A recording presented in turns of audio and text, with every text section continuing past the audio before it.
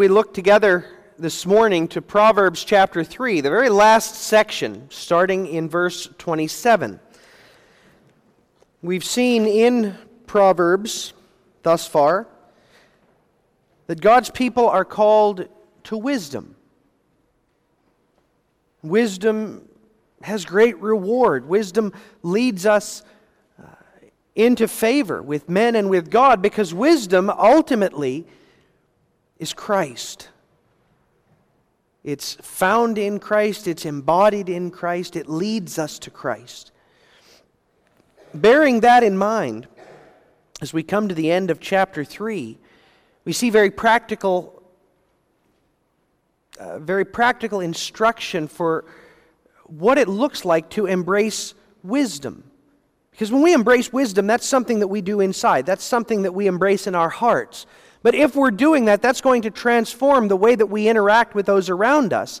And it's going to transform also the hope that is set before us, the joy for which we're eager. And that's what this text reminds us. Do not withhold good from those to whom it is due, when it is in the power of your hand to do so. Do not say to your neighbor, "Go and come back, and tomorrow I will give it," when you have it with you. Do not devise evil against your neighbor, for he dwells by you for safety's sake. Do not strive with a man without cause, if he has done you no harm. Do not envy the oppressor, and choose none of his ways. For the perverse person is an abomination to the Lord, but his secret counsel is with the upright. The curse of the Lord is on the house of the wicked, but he blesses the home of the just. Surely he scorns the scornful, but gives grace to the humble. The wise shall inherit glory, but shame shall be the legacy of fools. Amen. Thus far the reading of God's holy word. Beloved servants of God through Christ our King, God wants us to embrace wisdom in the way that we think, in the things that we study, in our hope for the future. He wants us to pursue wisdom. Thing is, wisdom isn't just about what we say or having our names written on a membership roll. Wisdom is a matter of the heart, because wisdom begins with the fear of the Lord, faith in the only true God. Wisdom is embodied, as I said before, in Christ. If we are to have wisdom, we must embrace Christ. We must trust the Lord Jesus with all our hearts. And if we do that, it will impact everything. It won't just lead us into church, but into a completely new set of desires. It won't just change the way we dress, but the way we address ourselves to God. Wisdom truly received will change your heart, and everything else will change because of that transformation. Our text this morning points out how faith transforms our attitudes, the impulses and the desires that arise from the heart. And those transformed attitudes are revealed in the way that we perceive, think about, and treat those around us. Attitudes toward others, our attitudes toward others, reveal the hidden truth of our heart, whether we are trusting in Christ, whether we're embracing true wisdom, or whether we're rejecting it. And so that's the theme that we're going to consider this morning, how attitudes toward others reveal the hidden truth of the heart. And our text teaches us about those attitudes that reveal our hearts in the first 6 verses of our text by condemning examples of selfish injustice. That's the opposite of wisdom.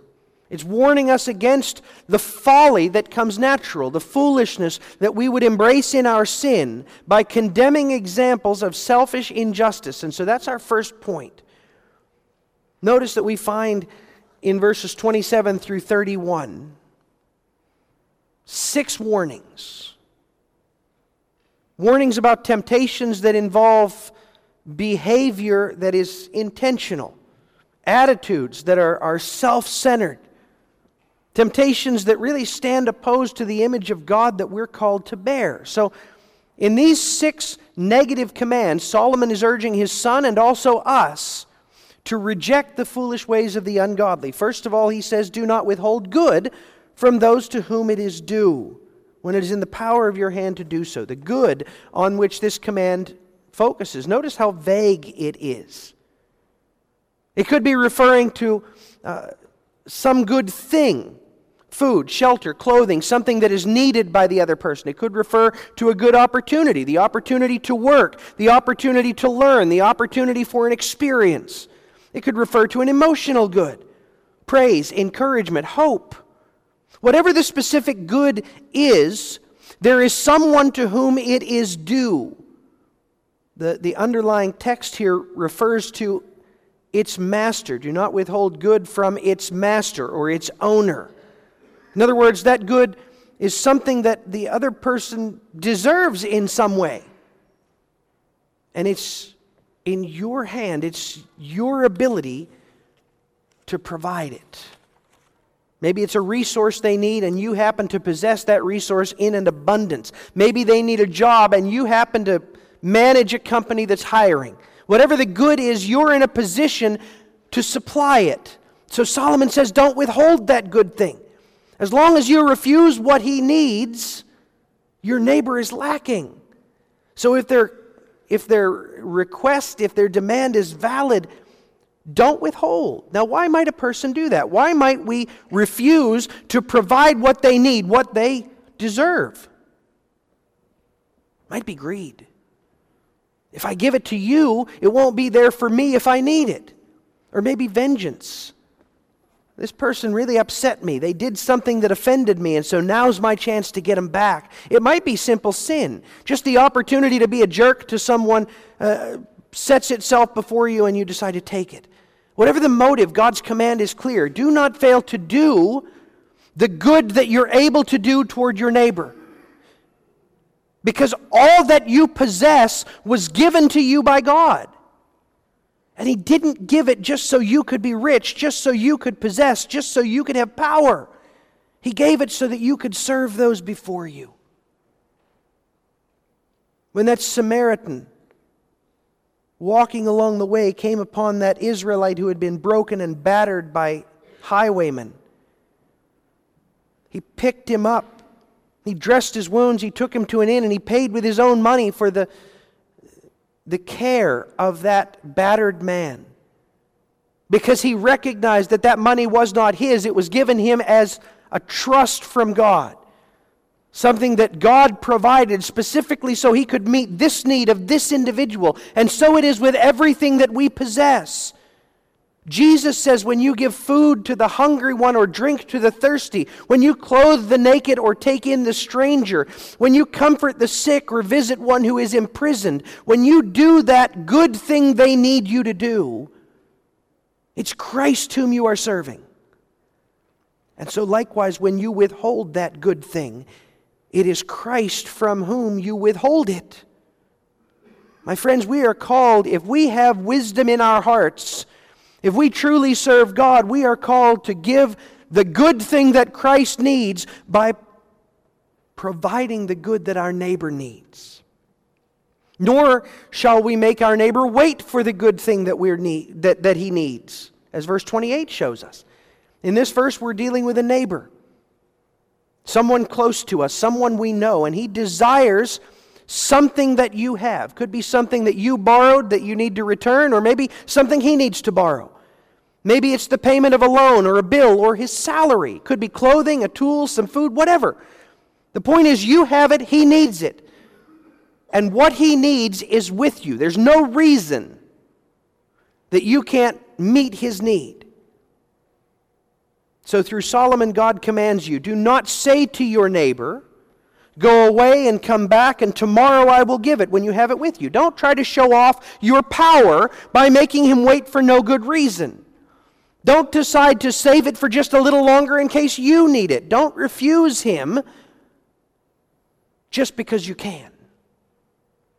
God doesn't want his people to show off their power over others. He wants us to reveal his image, the image of the selfless one, the image of the one who delights to show mercy, That's the calling of wisdom. That is the heart of Christ. And likewise, the heart of the command in verse 29. Again, we look to our relationship with a neighbor, with a friend. This is someone who trusts you. He dwells with you for the sake of safety. And so the Lord says, do not devise evil against him.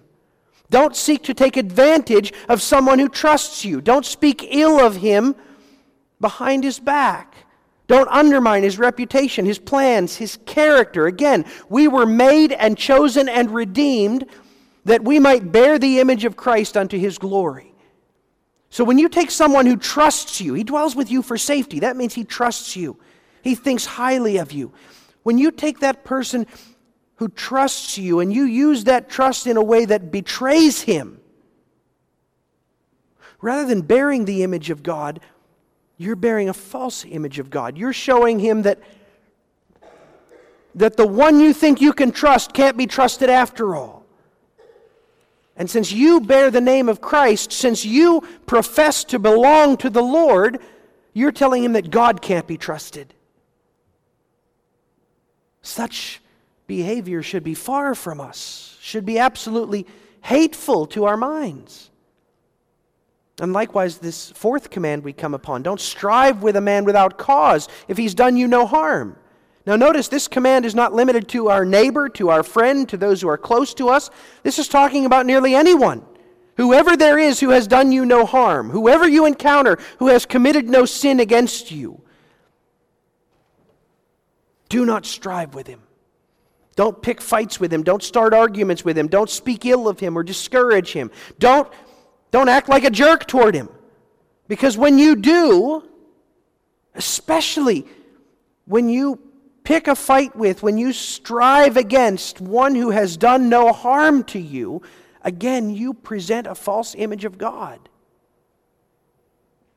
You're implying that God is okay with that God's cruel with no reason. That without purpose, God will turn a hateful eye upon men. And that's a lie. It's false. And we should never bear that image. In fact, it goes farther than that. Jesus says in Matthew 5, I tell you not to resist an evil person, but whoever slaps you on your right cheek, turn to him the other also. If anyone wants to sue you and take away your tunic, let him have your cloak also. And whoever compels you to go 1 mile, go with him 2. Give to him who asks you, and from him who wants to borrow from you, do not turn away. Now, if that's how we're called to treat those who actually have done us wrong, how much less are we justified in striving against those who have not hurt us? Instead, Paul tells us in 2 Timothy 2, a servant of the Lord must not quarrel, but be gentle to all, able to teach, patient. That's hard for us. Some of us really like to argue.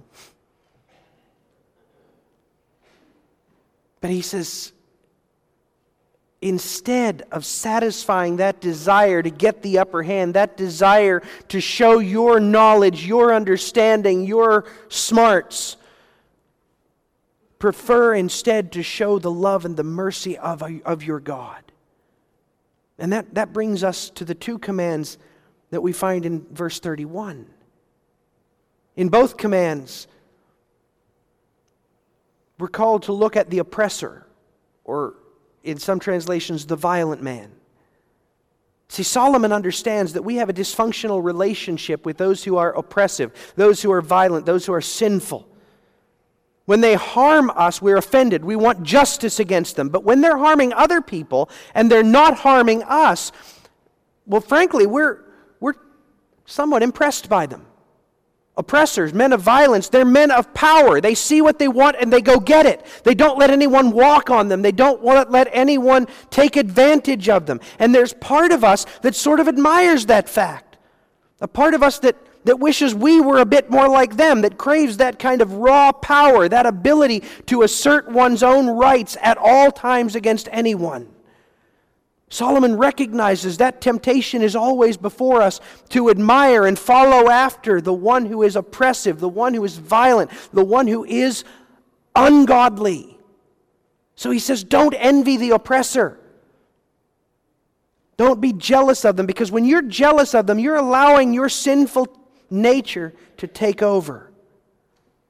You're saying that oppressive behavior is commendable. You're exalting that which stands diametrically opposed to the character of Christ. We heard in Philippians 2 what Jesus is like, right? He's God himself. It was not robbery for him to consider himself God, because he is God. And yet he put all of that aside and he humbled himself to become one of us, and even to die the death that we deserved, so that we could receive what we never could deserve. And Jesus says to us, you know that those who are considered rulers over the Gentiles, they lord it over them. And their great ones exercise authority over them. That implies a cruelty, an exercise of power for power's sake. But he says, it shall not be so among you. But whoever desires to become great among you shall be your servant. And whoever of you desires to be first shall be slave of all. Because that's what he came to do, and he wants us to bear his image. So do not envy, do not be jealous of those who exercise power for their own sake, who exalt themselves, and do not choose any of his ways, says the Lord through Solomon. If the Lord condemns desiring the ways of an ungodly man, how much less will he be okay with us imitating him? After all, the oppressive man, the violent man, his ways are driven by selfishness. He comes not to serve, but to be served by all who are before him. He idolizes himself, sets himself on a pedestal. My friends, we cannot serve the selfless Savior and also follow the ways of the selfish sinner. The heart of the wise rejects that example, that selfish injustice, and thereby reveals that our hearts are set on the selfless Savior, Jesus Christ. Now, brothers and sisters, understand what these prohibitions in this text do and do not seek to accomplish. They do not teach us how to become righteous. We are far too sinful to establish our own righteousness. Were we to attempt to create our own righteousness in the sight of God, we would utterly fail every last time. We would always fall infinitely short, because our best works are still stained with sin. Only Jesus, the wisdom of God in the flesh, only Jesus is able to make us righteous. And his righteousness we receive by faith as he imputes it to us. So these commands do not show us how to accomplish our own righteousness, but they do show us how to reveal the righteousness of Christ. As we repent of those behaviors that belong to the heart of a foolish man, as we reject the ways of selfishness and of injustice, as we do that, the character of Jesus Christ begins to be revealed in us. If we have true wisdom, if we have trusted in the living wisdom of God, if we have embraced the truth and the fullness of wisdom in Christ, if we have true wisdom, then our attitudes toward others will begin to reflect the attitudes of Christ. And that's what these commands urge of us. But that can only happen through wisdom, only as we rest in Christ by faith. Today, as we mentioned in our prayer, that the nation that we're part of, many people celebrate mothers today. Why do we do that? Why do we celebrate mothers? Is it because they get paid more than most folks? Well, surely not. Is it because they inherently get all kinds of honor all the rest of the year? Well, unfortunately, no. We celebrate mothers because we depend on them. All of us. We celebrate mothers because they work hard to feed and clothe and nurture and train us, and seldom do they ask, and even less seldom do they receive, honor for their work. We honor them because mothers embrace this selfless task of raising us. And that's the kind of selflessness this text sets before us. The selflessness that gives freely without asking for anything in return. The selflessness that provides constantly and quickly according to the needs of those whom God sets before us. The selflessness that covers offense in love time and time and time again. It's that selflessness to which this text calls us, because that is the very character of Christ. And when we take up these commands, when we make that selflessness our own, it's Christ whom we are honoring, Christ whom we are reflecting.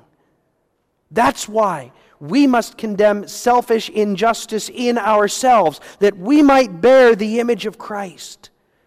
And if we do resolve thus to honor Christ, to show that He is our comfort and our hope, that wisdom will reveal itself not only in the ways that we treat our neighbor, but also in the hope that we set before our neighbor.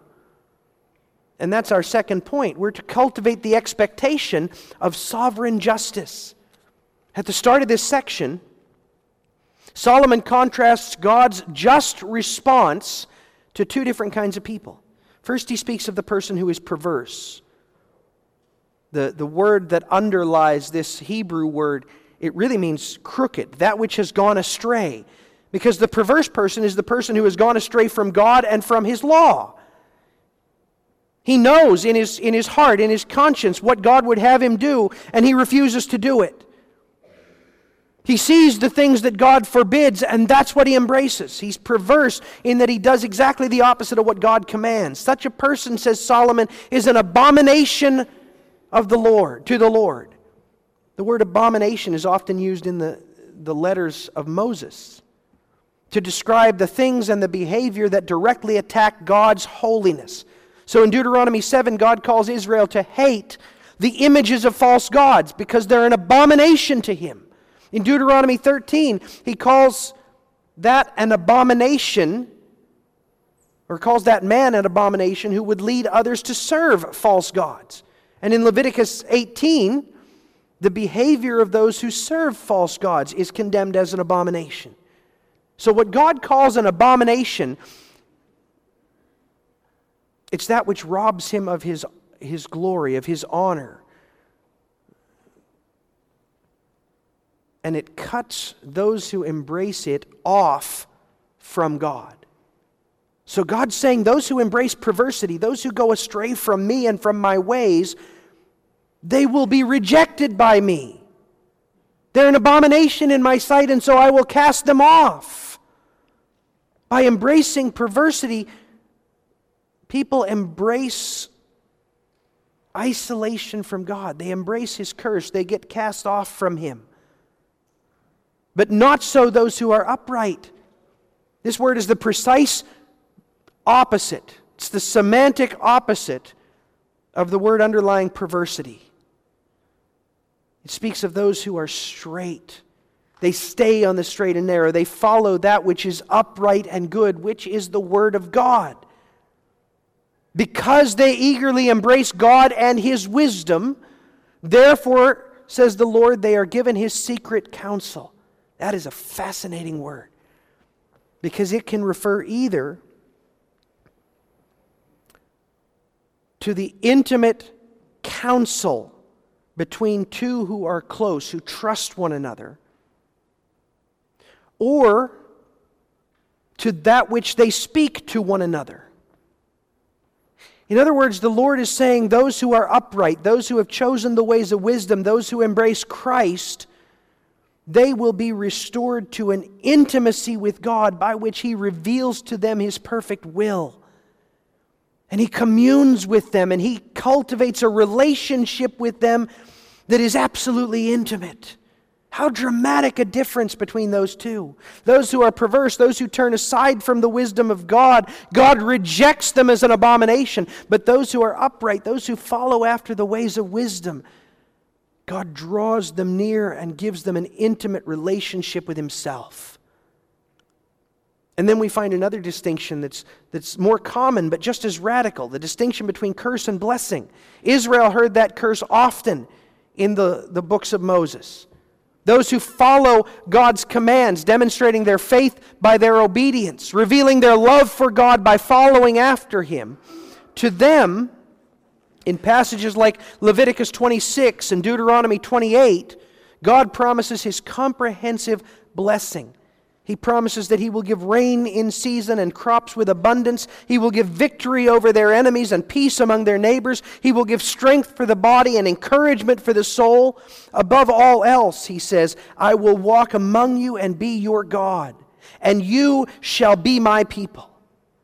So the blessing of God is the comprehensive expression of His favor on all of life for all time. But on the other hand, for those who reject Him, for those who demonstrate that they don't have faith in God, and they show it by their disobedience, by their walking in rebellion, well, to them He says, I will appoint terror over you, wasting, disease, and fever, which shall consume the eyes and cause sorrow of the heart. You shall sow your seed in vain, for your enemies will eat it. I will set my face against you, and you shall be defeated by your enemies. Those who hate you shall reign over you, etc., etc., etc. He says, you will be cursed in your home and in your city. You will be cursed in the city and in the country. You will be cursed now and in eternity. In every way, God will set Himself against those who reject Him. Well, surely it behooves us to know which we can expect, whether the blessing or the curse. And He tells us in verse 33, the curse of the Lord is on the house of the wicked, but He blesses the home of the just. The wicked, those who transgress God's laws, those who reject His wisdom, upon them stands God's curse, both now and unto eternity. But His blessing is to those who are just. Those who live in such a way that it shows their love for God and their delight in His ways. They set His word foremost in their life as that which is true. And they follow after His wisdom because they know that it delights God. If you strive for a life of justice not by accomplishing your own righteousness, but by clinging to the righteousness of Christ, the wisdom of God, then God's blessing both now and unto eternity is yours. Because our God is characterized by His justice, and He loves those who embrace justice. Look at verse 34. Look at the justice that is inherent there. Surely He scorns the scornful. The scornful person is the one who's always looking down upon others.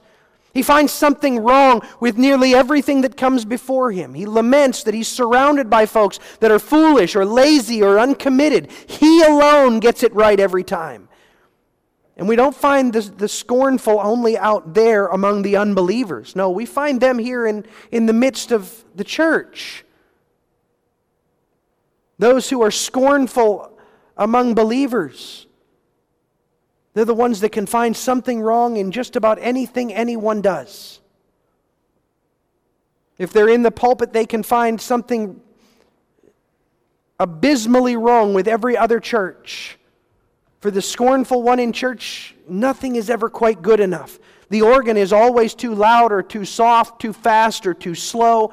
The preacher, he spends way too much time on application and not nearly enough on the gospel, or he doesn't spend nearly enough time on application. The people aren't welcoming enough, or they spend way too much time trying to be welcoming. The scornful person is never satisfied. He always knows far better because he is driven by pride. But God says He will scorn the scornful one. God will return upon his head the scorn that he heaped upon everyone else. And when God scorns him, he will be cast out into the darkness along with his scorn. Far better is the end of those who embrace humility. God delights in those who are humble because they follow the example of Christ, who humbled Himself to save us. And so God gives to the humble what they would never dare take for themselves. He gives them grace that they might be saved from their sins. He gives them righteousness that they could never earn. He gives them an inheritance that is eternal and utterly perfect and that is crowned by a relationship with Him. God grants wisdom to those who humble Himself by leading them to know deeply and love eternally the living wisdom that is Christ. And then finally, Solomon turns our eyes to the end of all things. The wise shall inherit glory, but shame shall be the legacy of fools. The wise, remember what that means. These are the men and women who love Christ because He's the living embodiment of the wisdom of God. They have embraced God's truth as the truth, and therefore they have embraced Jesus, who fulfills God's truth, as their Savior, their Lord, and their King. The wise, for them, their end is glory. They will enter the fullness of the presence of our God. Cast off will be all their sins and their faults completely, and they will embrace the perfection that God has prepared for them. How glorious that is. Not so the fool. Having rejected the wisdom of God, the fool seeks to exalt himself to the throne, but from that self-exaltation he will be cast down. And he will be humbled eternally by being cast out from the presence and the blessing of our God. My friends, you do not want to experience the end of the fool. And today is the day that God has called you to choose, to make your resolution. Will you embrace deep in your heart the way of the fool? That's the easy way. No question about that. All you got to do is put yourself first. Manipulate folks when the opportunity is there so you can come out on top. Enjoy life. Strive to get the most toys, the most goodies, the most experiences. Be popular, no matter what the cost. And you'll enjoy yourself for a while. But your end will be dishonor, sovereign scorn, a curse that never departs. Choose instead the path of wisdom. The way of wisdom is the way of Christ, trusting Jesus as your salvation and your life, imitating Jesus as your pattern for gratitude. The way of wisdom will lead you to devote yourself to destroying the selfishness that so easily arises within your heart, to repenting daily of the injustice that you're so tempted to embrace. But if you take up that life of seeking after selflessness, of casting off injustice, of pursuing the way of Christ's wisdom, if you devote yourself to that, your end will be glory. Your future will be intimate communion with God. And the joy that shall be yours is joy that this world can't even fathom. But you will begin to show it even now in the attitudes that you show those around you. The attitudes that we bear toward others reveal the hidden truth of the heart. May God cause our hearts to reveal our faith, our hope, and our love for Jesus and Him alone. Amen. Let's pray. O Lord our God, You are so amazingly gracious to us. We stand in awe of Your goodness and of the wisdom that You have revealed in Christ. Teach us to take up that wisdom, to humble ourselves before You, and to delight in that which delights You. And so, Lord, we pray that You would hold us firmly in Christ and in all that characterizes Him. And we pray this in Jesus' name. Amen.